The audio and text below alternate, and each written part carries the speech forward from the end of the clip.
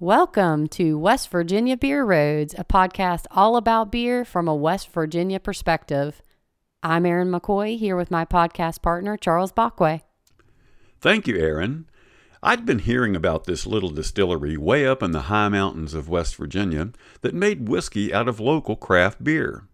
It might have been Cindy Robison from Stumptown Ales in Davis who first told me about the Still Hollow Spirits distillery a few years back. Anyway, I recently saw a social media post about that distillery and its recent release of a whiskey made with beer supplied by Big Timber Brewing. I wanted to dig into this story of collaboration between small brewery and small distillery, so Erin and I went to Elkins and sat down with Matt and Ashley Kwasniewski, the owners of Big Timber Brewing, to first get their side of the story. I asked Matt how he got involved with Athey Lutz and Still Hollow Spirits. How did you get involved with the Still Hollow Spirits? I heard about them starting a distillery in Whitmer, which kind of blew my mind because it's not where you'd expect. I thought there might be a distillery up there, but probably not one that the TTV knows about. But What did you initially think of the idea as a collaboration with Still Hollow? it wasn't anything planned, but it was if they had barrels that they no longer had use of, we'd age beer in them and pick up some of the subtle flavors from the previous whiskey in them. And if we had any beer that was not up to spec that they could distill off and age in whiskey, they could use that alcohol. So when did you call him and tell him you had a batch of beer that he could use as his feedstock? So we had a batch of double bit that fermented drier than what we were expecting. It finished a few points below gravity to what it normally did, and that kind of was like a uh-oh moment. And then whenever we did initial sensory, we realized this was not double bit, it was something else. Yeah, but that higher alcohol was good for the distiller. Yeah. So we don't know if it was a diastaticus infection or if we pitched stressed yeast or under pitched yeast. But it had some off flavors in it that were not beholden to what double bit normally is. So when a brewer has beer that comes out different from what they imagine, and that's not that uncommon at commercial breweries around the country, I hear about that regularly, you often just have to dump that batch. And this seems like maybe you could call Still Hollow and work out something with them? Yeah, because we could put it down in the drain, but then it goes to the sewage treatment plant, and they're more for processing sewage than alcohol. So I think it benefits a lot more people if. So I talked to Athey, and he said, "Sure, we'll take it." And he came down in his truck, took the bad beer away, and made good whiskey from it. So about how many gallons of product did he take from you? It was a 30-barrel batch, and he took most of it. It was about 1,000 gallons. So yeah, and he's about 20, 30 miles away from here, or something like that, I guess. Yeah, something like that. Yeah, so he brought down some big tanks on the truck and just hauled it back. Yeah, big tote for carrying water, and I think he made 4 trips on the initial batch To get it all. Yep. Okay, so Erin and I wrapped things up with Matt and Ashley at Big Timber Brewing and headed out to Still Hollow Spirits to find out what this little farm distillery was all about. We made our way back into the high mountains about a half-hour's drive east of Elkins to find the distillery. Leaving the main highway and following GPS, we drove down a little winding road which led from the top of Rich Mountain to the little settlement of Job, West Virginia, which sits along the dry fork of Cheat River. There, just about 100 yards up a country lane, we spotted the sign for Still Hollow Spirits. We parked the car and were met by Athey Lutz, who, along with his wife Maggie, own and operate this little distillery. We sat down with Athey, surrounded by distillery equipment and whiskey barrels. We knew that he had made whiskey first with a beer from Stumptown Ales, and later made the one with Big Timber, and we wanted to hear his whole story. Erin started off our questions. Well, when did you first get the idea that you'd like to make whiskey from local craft beer? So that is a very unique product and a process that I honestly had never heard of or thought of when I was opening this business. And it stemmed organically from having friends in the brewing industry. Have to give a lot of shout out to the brewers that have built the craft beer industry here in West Virginia. I think Mountain State Brewing in Thomas was just up the road from me, and they were one of the first in the state. Also been friends with the folks that opened Stumptown, people at Big Timber. And so seeing the success and the growth of the craft brewing industry was certainly something that inspired us to think that craft distilling was a viable option in this area. And it happens that one of my good friends, Jeff Melnick, used to be the head brewer at Stumptown. Well, let's get into that. Explain how the project with Stumptown Ales originated. So Jeff Melnick was helping me hook up the plumbing, electric, and the gas for my stills here when we were first opening. He mentioned that, hey, have you ever thought of distilling beer? I said, no. He said, well, talk to John, see if you can get some beer, when you're ready. And so that's really how the collaboration was born, was through our friendship with Stumptown. It was their idea that, our beer has alcohol in it. You should see what happens if you distill it. And so we contacted them once we had run some corn whiskey and got ourselves off the ground and said, let's try that. Yeah, so I wonder if you could just take us through that process that you first used to make the to make the whiskey out of Stumptown Ales. Yeah, so it's really wonderful for me because I don't have to make the beer. I get to skip the whole mashing part of the process. And so what we do is we go up there with a big container, pick up the beer from them and bring it back down here and then pump it directly into our still. Now it does have challenges to it because the beer has carbonation in it, and it also has a lot of extra proteins from the hops and the different way that they make their beer compared to what I'm usually distilling. And so it was somewhat of an experimentation process to figure out what kind of flavors are coming out, learning not to overfill the still because of the carbonation, and then allowing extra time at the end for cleanup because it makes a huge mess in the still. Yeah, and I know typically a beer from a small brewer is quite expensive, especially those big IPAs.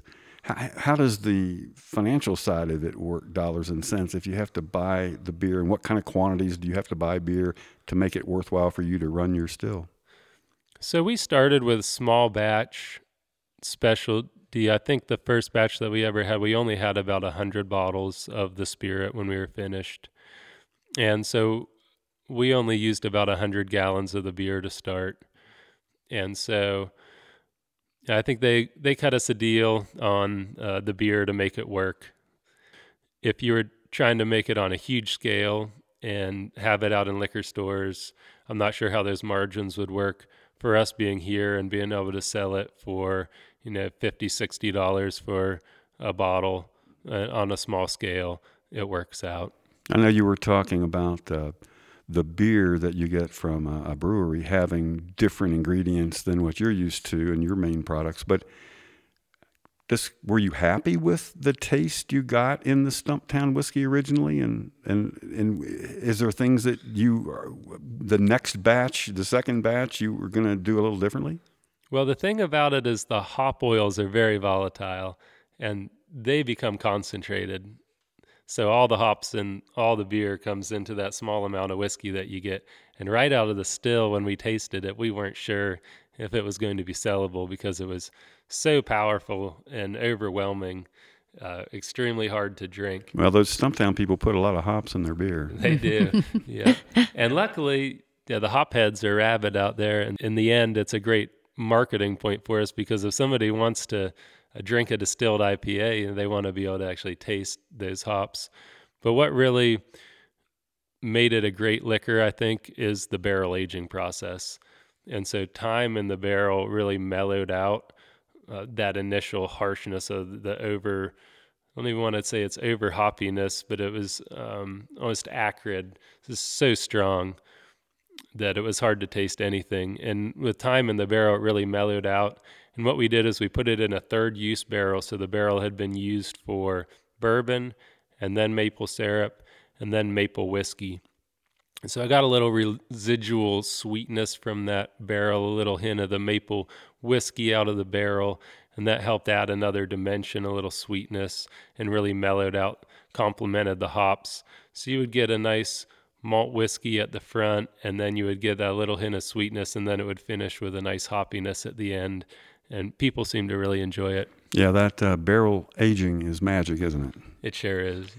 So you had about 100 bottles of it. Was it well received and sold quickly at $55 each?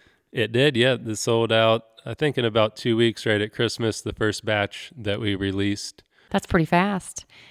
And then you decided to do another whiskey project with Big Timber Brewing. How did that one get started?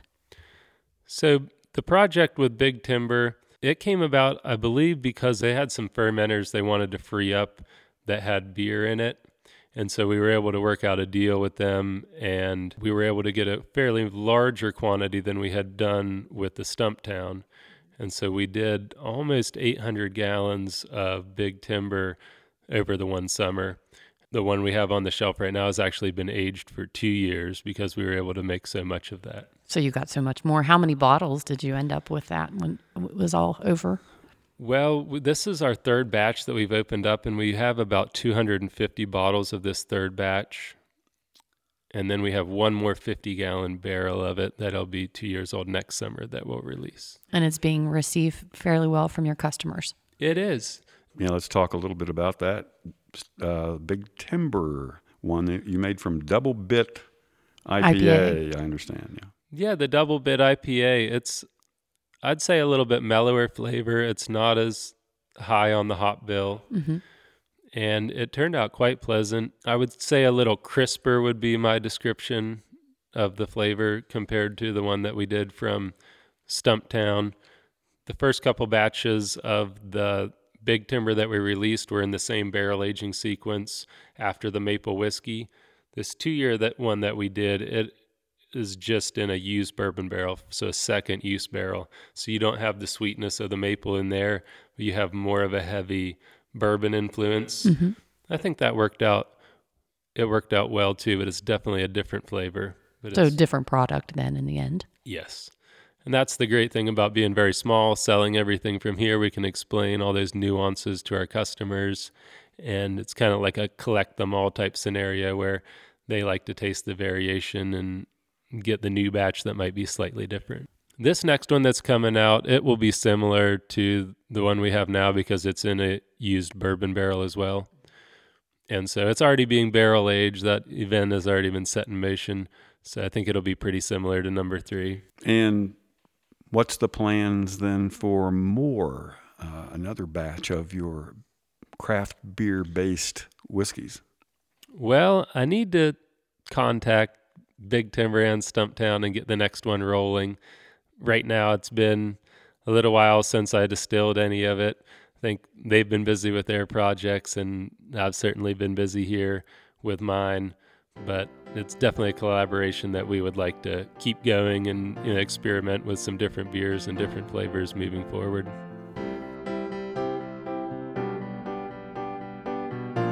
That Athy Lutz does a great job telling his side of the story. But after we heard the story from the distiller's side, it was fun to go back and get the brewer's reaction to the whiskey Athy made.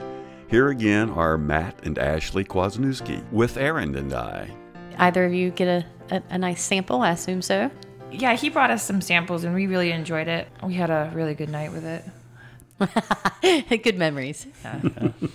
Yeah, but I remember it was like really smooth, and I was really surprised that there was a hop quality to it because I always thought when you distilled something, you took the whole and broke it into individual parts, but it wasn't just alcohol that came through. There was some residual flavor from the beer, which was neat. Yeah, and he told us that he put that his spirit through 3 different barrel agings and 3 different styles of barrel. The first one was the bourbon barrel, the second one was a maple syrup barrel, and then third was the honey. Yeah, so that first batch that he took from you, which he did divide this spirit into, I think, 3 or 4 different batches. Yeah, the third one's just out today or now, but But anyway, yeah, it was interesting that he processed these batches different. And of course, that first batch he was very happy with, but he also wanted to try it in different barrel combinations. Yeah.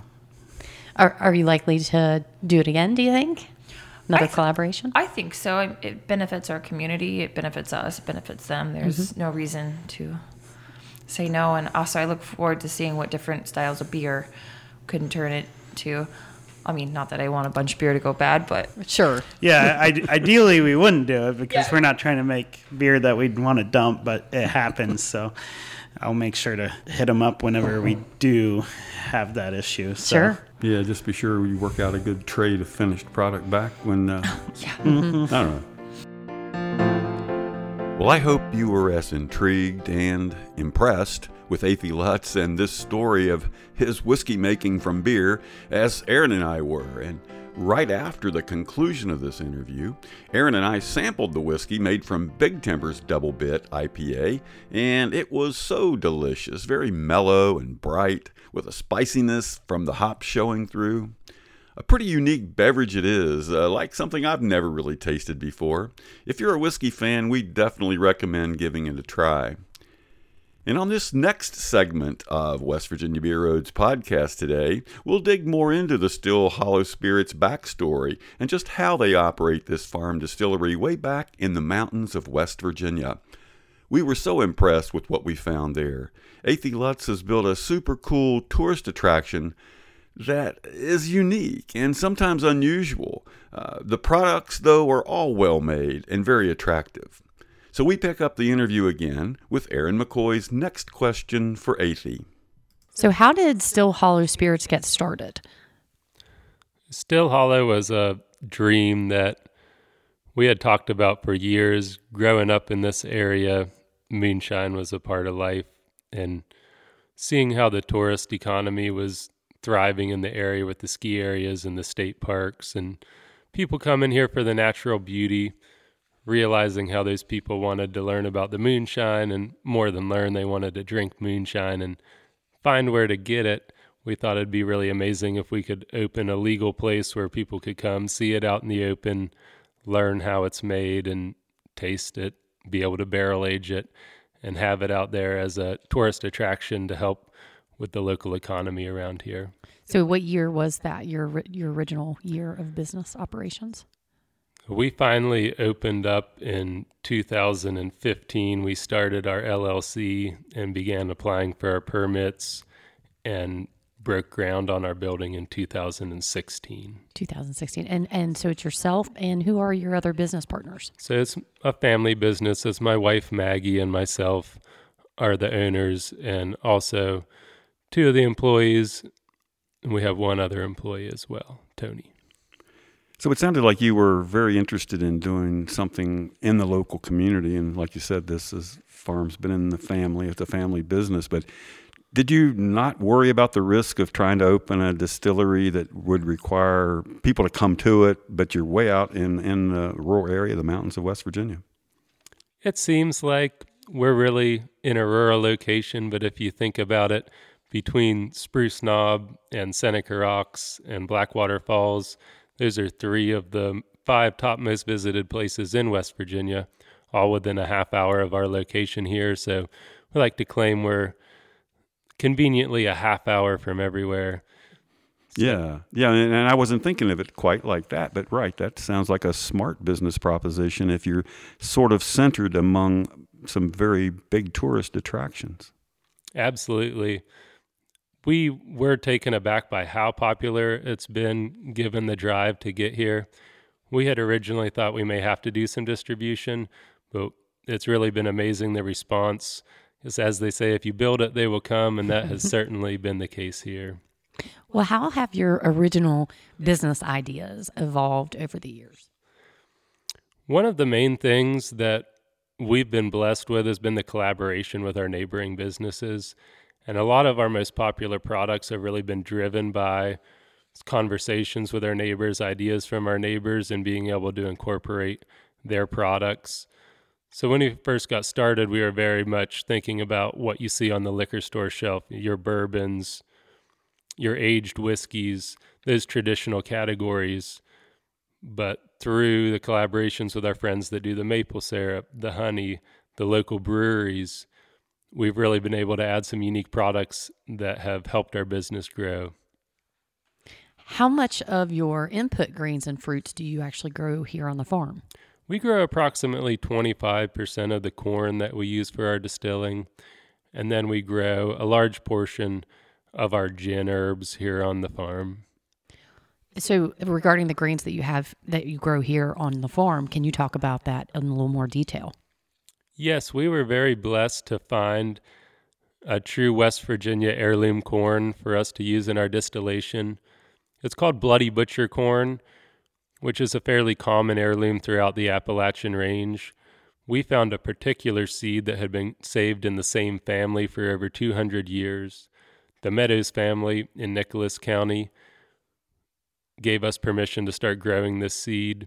They also provide us with about a batch worth of seed a year to distill.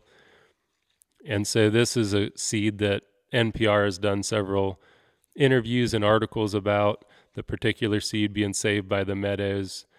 And it has a great flavor. It's been used for years for distilling, also as a staple food, cornbread and grits throughout the year. And so we're very proud that we were able to find that because it fit in exactly with what we were trying to do with a traditional West Virginia product, spring water, and West Virginia heirloom corn. Well, Athey, let's talk about your regular product lineup now, the ones that you try to make and have here at the distillery available most of the time. Yeah, so corn whiskey is our focus. That's the main thing that we distill. And we offer it in a clear form, which is like your traditional moonshine, where it comes out of the still crystal clear. It has a really corn-forward flavor to it, and that's our base product. You can usually tell who grew up drinking a little moonshine, whether they enjoy that clear liquor or whether they gravitate toward the aged product, the bourbon. So if you take that corn whiskey and you put it in a brand new charred white oak barrel, it turns into bourbon, which is very popular right now, exploding in popularity for the past few years. And so what happens when you age that in the charred oak barrel is you replace that corn-forward moonshine flavor with the vanilla and charred oak notes of the barrel. And how long does that take you here in reality? What kind of time do you have to age that in your barrels? So when we first started, we've distilled all our own liquor here. And so we used 5-gallon barrels, aging the bourbon for 6 months when we first started. Then we're aging in 10-gallon barrels for a year.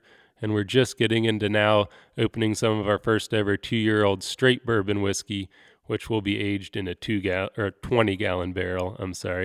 So the smaller the barrel, the quicker you'll get that char flavor. The longer you want to age, you start going into bigger barrels. Yeah, I think a lot of people, from my experience, think that maybe bourbon requires a lot longer aging. You know, they think, well, it's got to be at least 4 years or it's not good bourbon, or maybe 6 years. And you know what you see in the market now, at least from the ones that get a lot of publicity and all the mainline brands. But I think a lot of people don't realize that those are in full size, 60-gallon, however big those barrels are.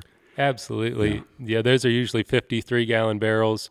And what you get a lot of times is people want to use age to cover up the harshness of liquor, whereas we try to make a very smooth corn whiskey going into the barrel. So we're relying more on the barrel aging time to add flavoring and that bourbon flavor, not to make the product smooth. So you've chosen to make your bourbons out of 100% corn. But we see so many popular bourbons today that have mixtures of grains. Certainly they add the wheats or the rye. Some have a little malt in them and things. So what gave you the idea to make 100% your grain mixture like you do? Ours is unique because it is 100% corn. As you mentioned, most bourbons have a percentage of malt or rye or wheat in there. The wheated bourbons are pretty popular. We like the sweetness and the mellow flavor of the corn and wanted to do something unique with it. I also think it's special to be able to taste the 100% corn whiskey clear and then taste the bourbon. And it's the same base product, and you're able to just see how that time in the barrel changes the flavor. So how many gallons, what's your goal for how many gallons you want to produce of your corn whiskey that you're using in different products? So we aim for about 2,000 gallons a year to produce. And we've been trying to produce almost double what we need in a year as we get started so that we have more and more barrels put away for longer aging and future releases. And I guess customers, from what I'm hearing you say, won't find any whiskey or distilled spirits products here in your place that you didn't actually make right here on premises. That's correct. Yeah, we pride ourselves on making everything from scratch here, from the production through the bottling, barrel aging, and selling it here on site. It's quite popular in the distilling world to purchase pre-aged whiskey from other distilleries and relabel it under your name. I understand why people do that, but everything that we sell here is made on site. What would you say, or in your opinion, having gone through this process, what is the key to making a small farm distillery a positive business? I think the most important thing is to do your research before you jump into it, to not underestimate the amount of work that it's going to take to try to balance the farm and the distillery at the same time, and to try to reach out to experts in the various fields that you'll need to make it succeed. Don't be afraid to ask for help and have some good help to get you through the process. Well, as far as your product goes and customers, if they want to purchase your product, they have to do so only here. You're not actually out in liquor stores at this time, correct? That's correct. You have to come here to the Hollow, see where it's made, talk to one of us, or as we tell people when they're leaving, they say, well, you can't ship it to us. Where can we get it? We tell them, make a friend when you're here, and they can buy a bottle and ship it to you. There you go. Are you overall happy with the sales that you've been able to generate? Yes, we really have. We were anticipating when we first drew up our business plan that distribution would certainly have to be a good percentage of our sales, but the on-site sales have exceeded our expectations so much that we have not gone into distribution yet and have been able to just rely on the sales that we're receiving on site. And I think for listeners that don't quite understand the West Virginia liquor laws and the way it's required to be sold in the state, a lot of times if a brewery has its own tap room, they're going to make a lot of markup on the beer they sell, and they're going to make good money on that beer from their own tap room, probably the highest profit that they'll make. But when it comes to a distillery, you pretty much have to sell your product at the same price the state sets for that. Isn't that true? I mean, whether it's sold at a liquor store or here. It's unfortunate we cannot operate as a bar or a tap room here. We can't sell drinks, so we're not able to mark it up at the highest level, which would be direct to consumer over the bar on a per drink basis, as you say the breweries are able to do. And it is really nice for them because they can experiment with small stuff and then just sell it direct from their tap room and not distribute it.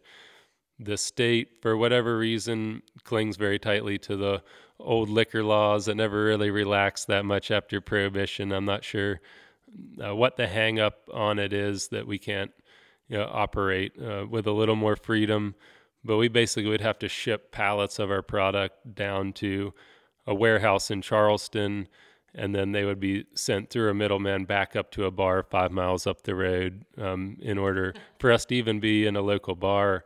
And in that process, somebody's going to take an extra 28% of the price. So that's a huge percent of your margin, 28% of the total sales price.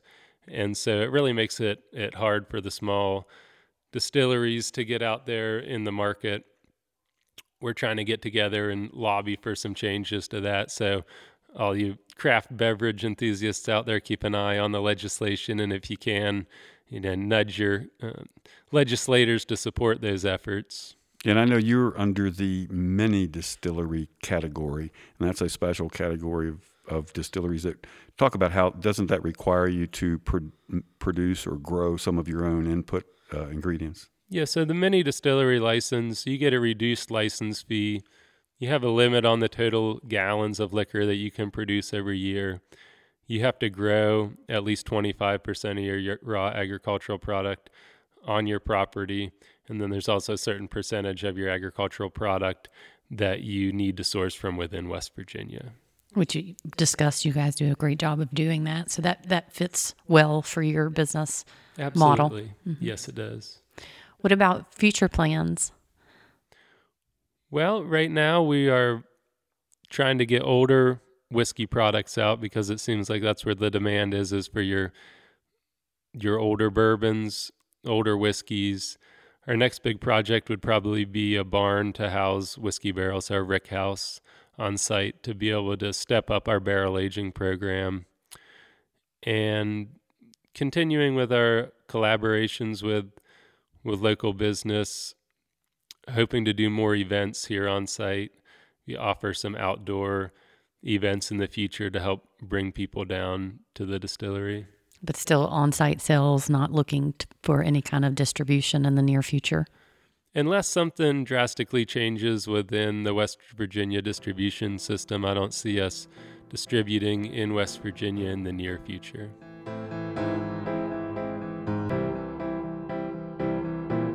This brings us to the close of another podcast. Remember, you can subscribe on Apple, Spotify, or your favorite podcast host. Thank you for listening to West Virginia Beer Roads. West Virginia Beer Roads is a production of BrilliantStream.com.